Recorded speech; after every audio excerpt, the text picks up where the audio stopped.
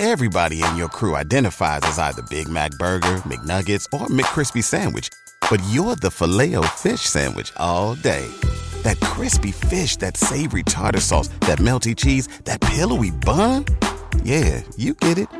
Every time. And if you love the Filet-O-Fish, right now you can catch two of the classics you love for just $6. Limited time only. Price and participation may vary. Cannot be combined with any other offer. Single item at regular price. Ba-da-ba-ba-ba.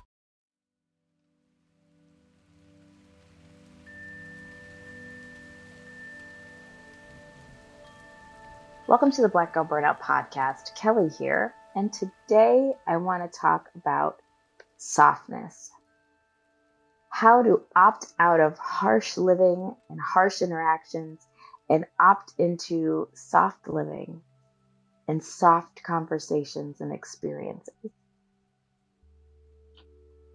There's a quote from one of my favorite plays, and it's from Lorraine Hansberry's A Raisin in the Sun. It's been done 3,000 times. You can catch it many different ways. Danny Glover's been in the play. Denzel Washington's been in the play. It's a phenomenal play. If you have not seen it or read it, I also recommend reading it. That's how I've come to love this play. And there are a lot of themes going on in that play, but the one line in the play that stuck with me, and I read this play, we're talking 20 years ago, was this line where it's between a husband and a wife, and they have this exchange about their relationship and how it's gone downhill. And the character says, how do we get to a place where we're scared to talk softness to each other? And I remember sitting probably in my bedroom reading this line and thinking, how do we talk softness to each other? How can we have soft interactions? What is it about our culture as Black folks that makes softness so difficult?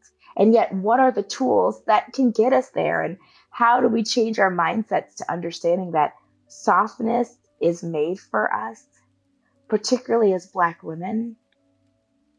That's part of our inheritance, along with joy and beauty and love. It's also softness. And that's what I want to talk about today. How we, I feel, culturally have been pushed into harsh conversations, harsh interactions, and harsh living, and how we can reject that myth that is our lot in life, that is our opting into struggle. How we can reject that and instead pursue a soft life and soft living. When I think about the cultural context of softness and who has softness and who gets soft treatment versus who doesn't, it's really easy to see why Black folks have been regulated and relegated to harsh living. I think about slavery, and so often that runs through this podcast because slavery really has had a profound impact on Black culture, Black living, Black identity, and the impact and the aftermath of the trauma of slavery is still felt in 2022, despite it being officially, quote unquote, ended in 1865. And one of the ways it shows up in our culture and in our lives is this consistent harshness. So much of slavery is rooted in cruelty and abuse. And particularly as Black women, the belief that femininity did not exist for women. And again, we're not going to get into gender stereotypes or gender identity. I'm not talking about that.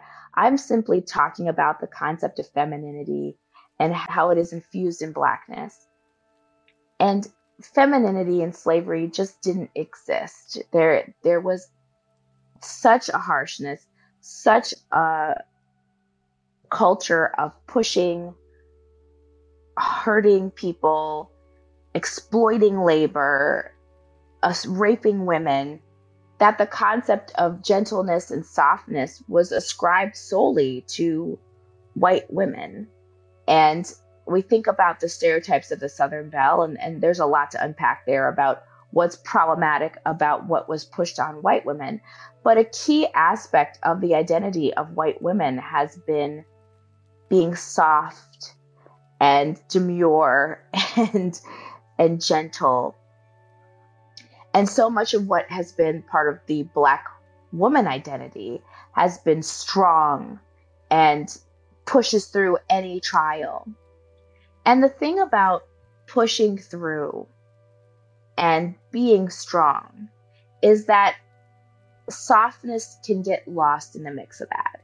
I think about working out, right? And how when we push and we push ourselves further when we're working out, let's say we're weightlifting, we take on a little more weights, we up our exertion, we get great results. We tone our bodies. We make our bodies harder, right? We make our bodies more in shape and not loose.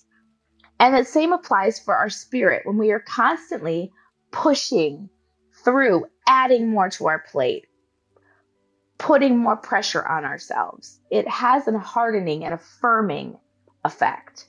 And while for physical health, that's a great thing, for emotional, mental, and spiritual health, it isn't. It creates barriers and blocks and stops us from being able to access a part of ourselves that is beautiful and healthy and needed to survive these days. So much of our culture at times is all about celebrating trauma. We reward those who have struggled, have had a lot of pain in their lives, and have overcome. And while that is a beautiful thing, we should be celebrating people who overcome. We should also make space for creating lives that don't have any struggles to overcome and engage in daydreaming and gentleness and really in the beauty of slow living, of the absence of trauma. And because of our culture being so steeped in cruelty historically from slavery and harshness, it trickles down to today. I think about the ways that we talk to each other as a culture, the way that we believe tough love and keeping it real is something to be rewarded, that we tell people we love, and we grow up in families where they say, just, girl, get on with it. You got to push through. You got to move forward. You can't let this stuff get you down. How we criticize softness. We criticize people who are quick to cry. We tell them to be tougher. And I know that that is a direct legacy from slavery.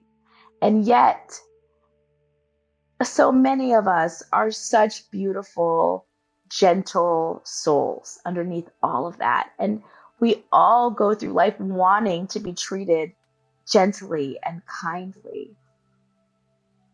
I'll speak for myself and simply say that growing up, I was a soft gal.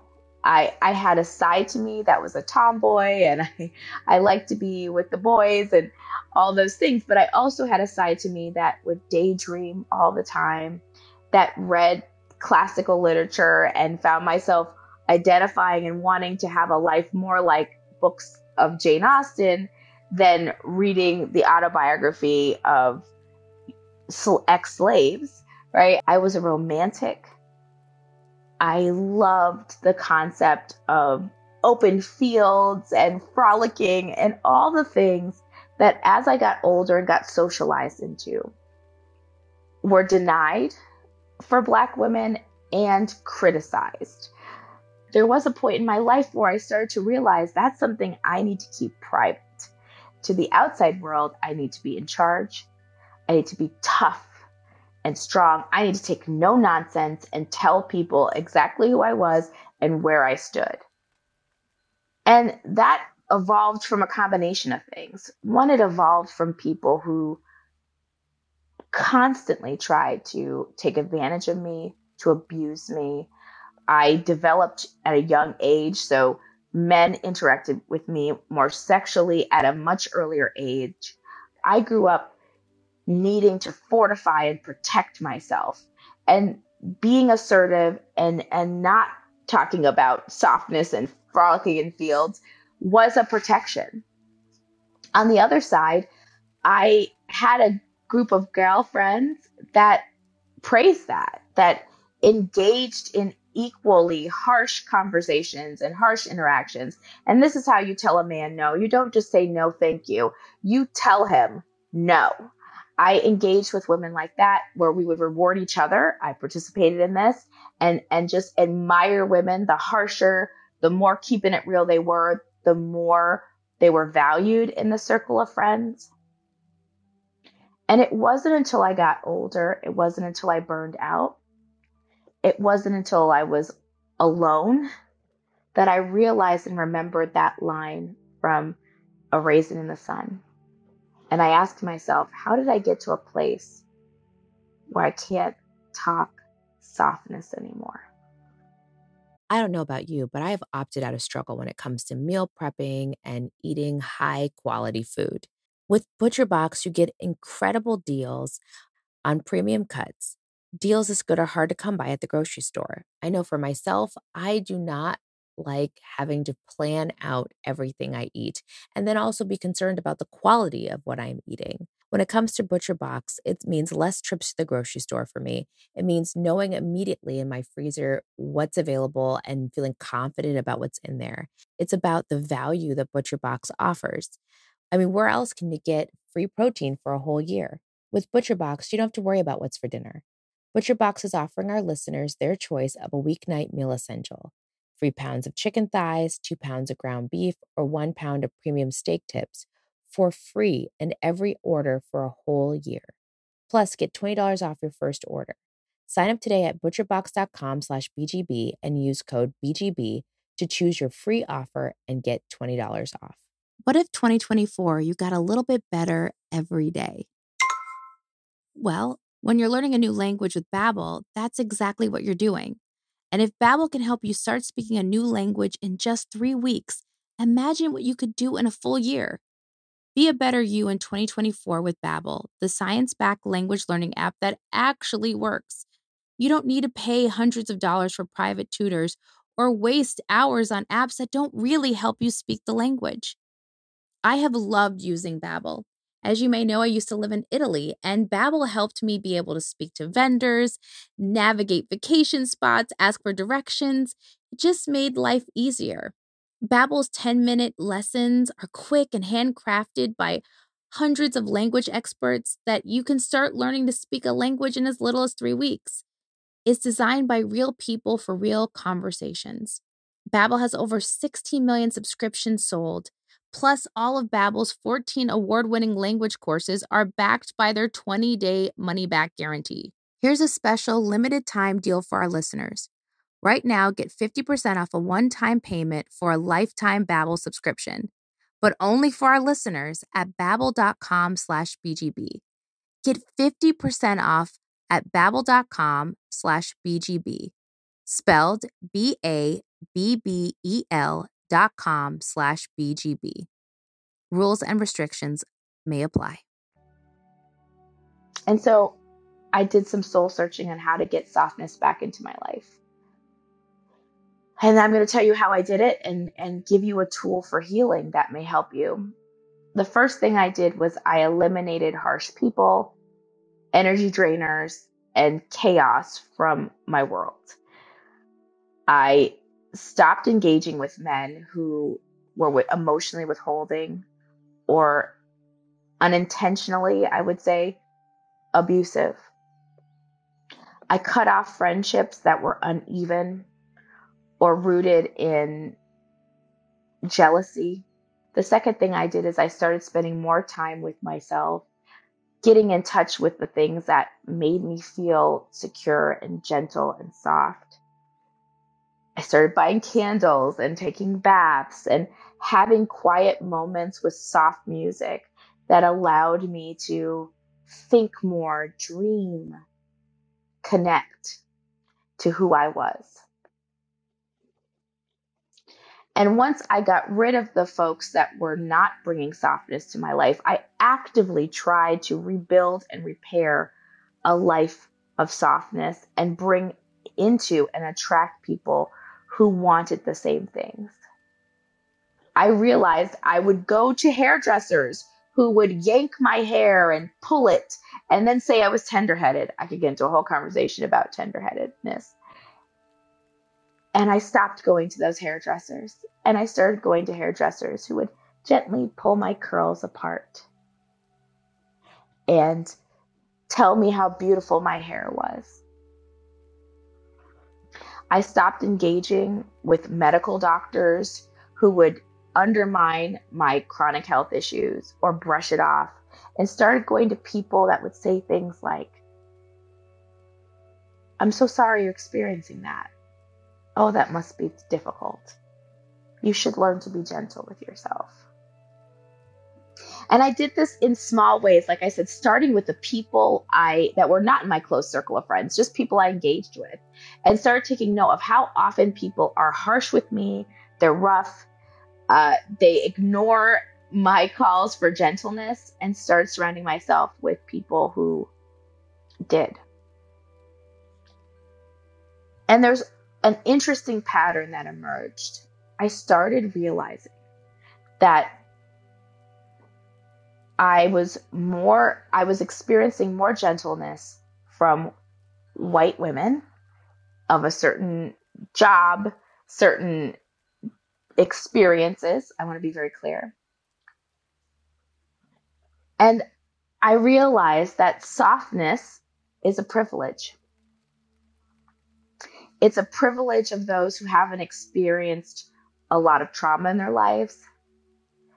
And while that was something I used to ridicule, as I got older, I realized I want that kind of softness. And that softness isn't reserved for white women of middle class standing who don't have harsh trauma backgrounds. That softness can be for me. I want that.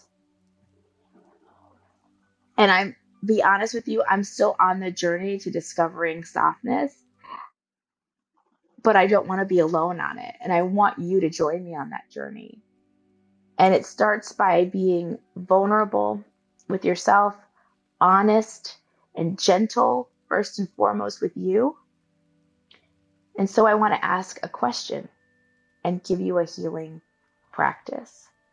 What are you doing to inject softness in your life? How are you learning to speak softly to yourself?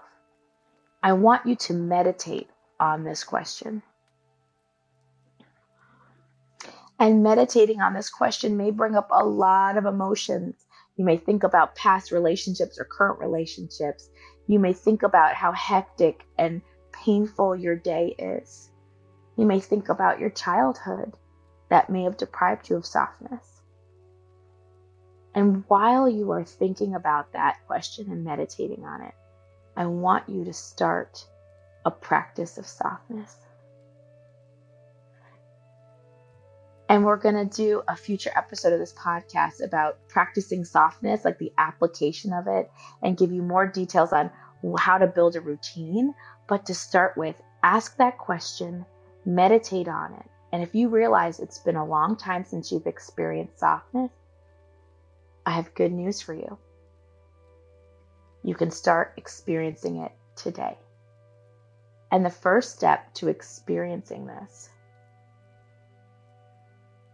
is to gently and slowly write down the things that invoke a feeling of softness within you.